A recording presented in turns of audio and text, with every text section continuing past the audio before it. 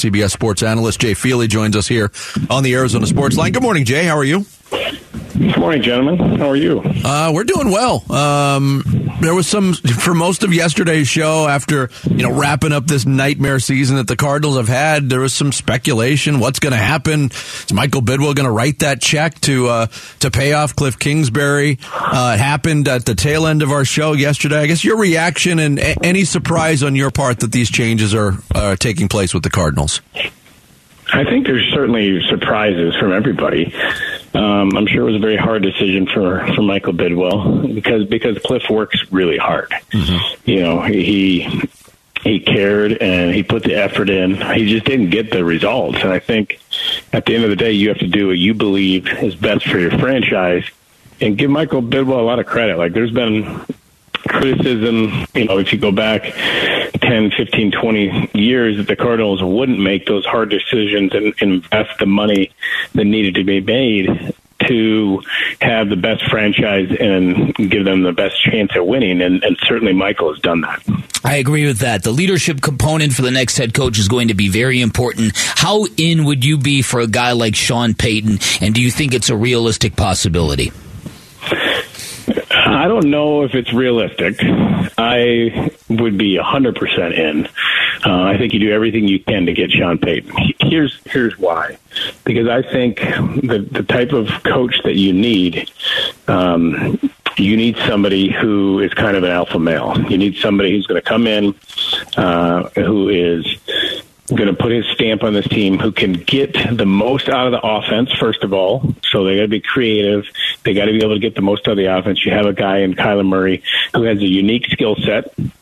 Obviously, he's going to be coming off a surgery and coming back, and hopefully he returns to the same guy that he was. But you got a short quarterback who has great running ability, but it's not the same kind of quarterback as sitting in the pocket. So when you got a guy who developed an offense to take advantage of Drew Brees, took Drew Brees from kind of an average NFL quarterback and turned him into a Hall of Famer. And then on top of that, you got a guy who I think what you need on this team is somebody who's going to demand accountability. Yeah. And Sean Payton is going to do that. Jay Feely, CBS sports analyst, our guest here on Bickley and Murata Mornings. All right, related to that, Jay, contract is still in place between Sean Payton and the Saints, so there's going to be some compensation demanded. If you're going all in, what are you willing to give up? Because the Saints are going to ask for the moon. How much do you think the Cardinals will be willing to budge on that?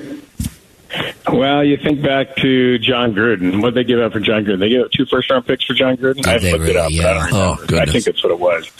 I think that's a lot. I think anything over a first-round pick it would be hard to swallow. But if you're getting your coach that you believe is going to take you to the Super Bowl, that can get the most out of your quarterback, you've already invested in your quarterback. Yes. So what you do with this coach has to be predicated on what you believe is best for your quarterback and your offense. Would you give up number 3 overall? Yeah, it would hurt, but I think you probably would. That would hurt. That's a good answer. That's a good answer because it would indeed hurt. All right. So one of the things, and I think you're one of the people who have mentioned this over the years, and I think Kurt Warner and others, and that is it just from year to year that it hasn't seemed to be a real coherent identity with this football team. If say you came in as a GM or knowing what you know about the NFL, what should you be looking at? What should Michael Bidwill be looking at in terms of creating a real identity going forward? Speed. I just look around the NFL and I look at how one guy transformed the Miami Dolphins team. Yeah. You take Tyreek Hill and you put him on that team, and they went from a team who couldn't get the ball down the field at all last year, who did pretty good and played well on defense and were right there and could have got into the playoffs at the end of the year, but they couldn't stretch the field.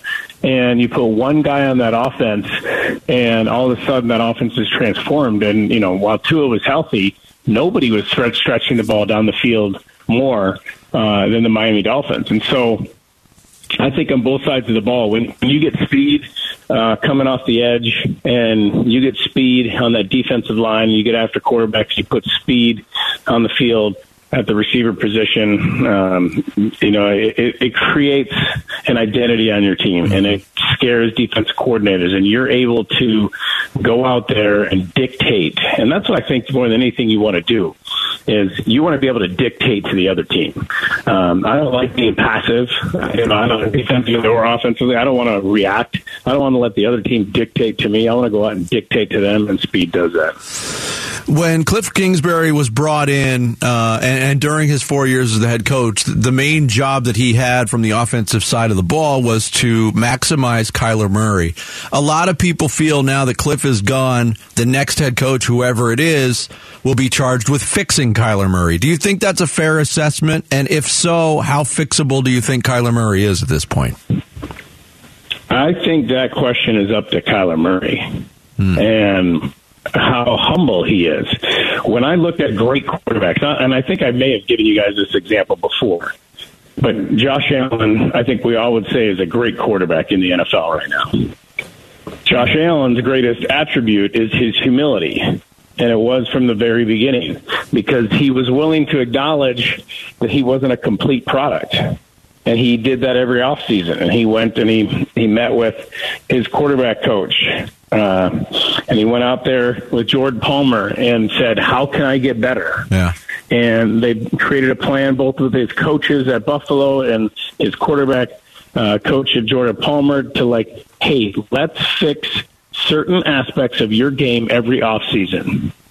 And I think without humility, you don't look at yourself and say that I'm not a finished product, that I can be better, that I can do things better, whether that's understanding the game better, recognition, whether it's your throwing motion and what you can do to be more accurate, to get the ball out quicker. I think there's a lot of things that Kyler can do to get better. I think a coach has to be able to hold him accountable. That's why I said you got to have an alpha male. Yeah. You got to have a guy. Bruce Arians is that guy. Bruce Arians is the only coach the Cardinals have had here in Arizona that's had a winning record. Yeah. But Bruce Arians was going to hold people accountable. I mean, I've told this story before, but he had an accountability chart. That every day you came in and there it was in black and white. It showed everybody, Larry Fitzgerald or Darnell Dockett or whoever it was, the quarterback, Carson Palmer.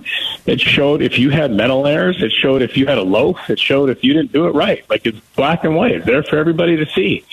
And I think that's what you need. Kyler's got to be held accountable, and he's got to be held accountable publicly in front of that team. And then I think he's got to have the humility to go and look at himself in the mirror and with that coach and honestly assess how he can be better as a quarterback. Yeah. Jay, great stuff. Thanks so much for joining us. Really appreciate it, as always.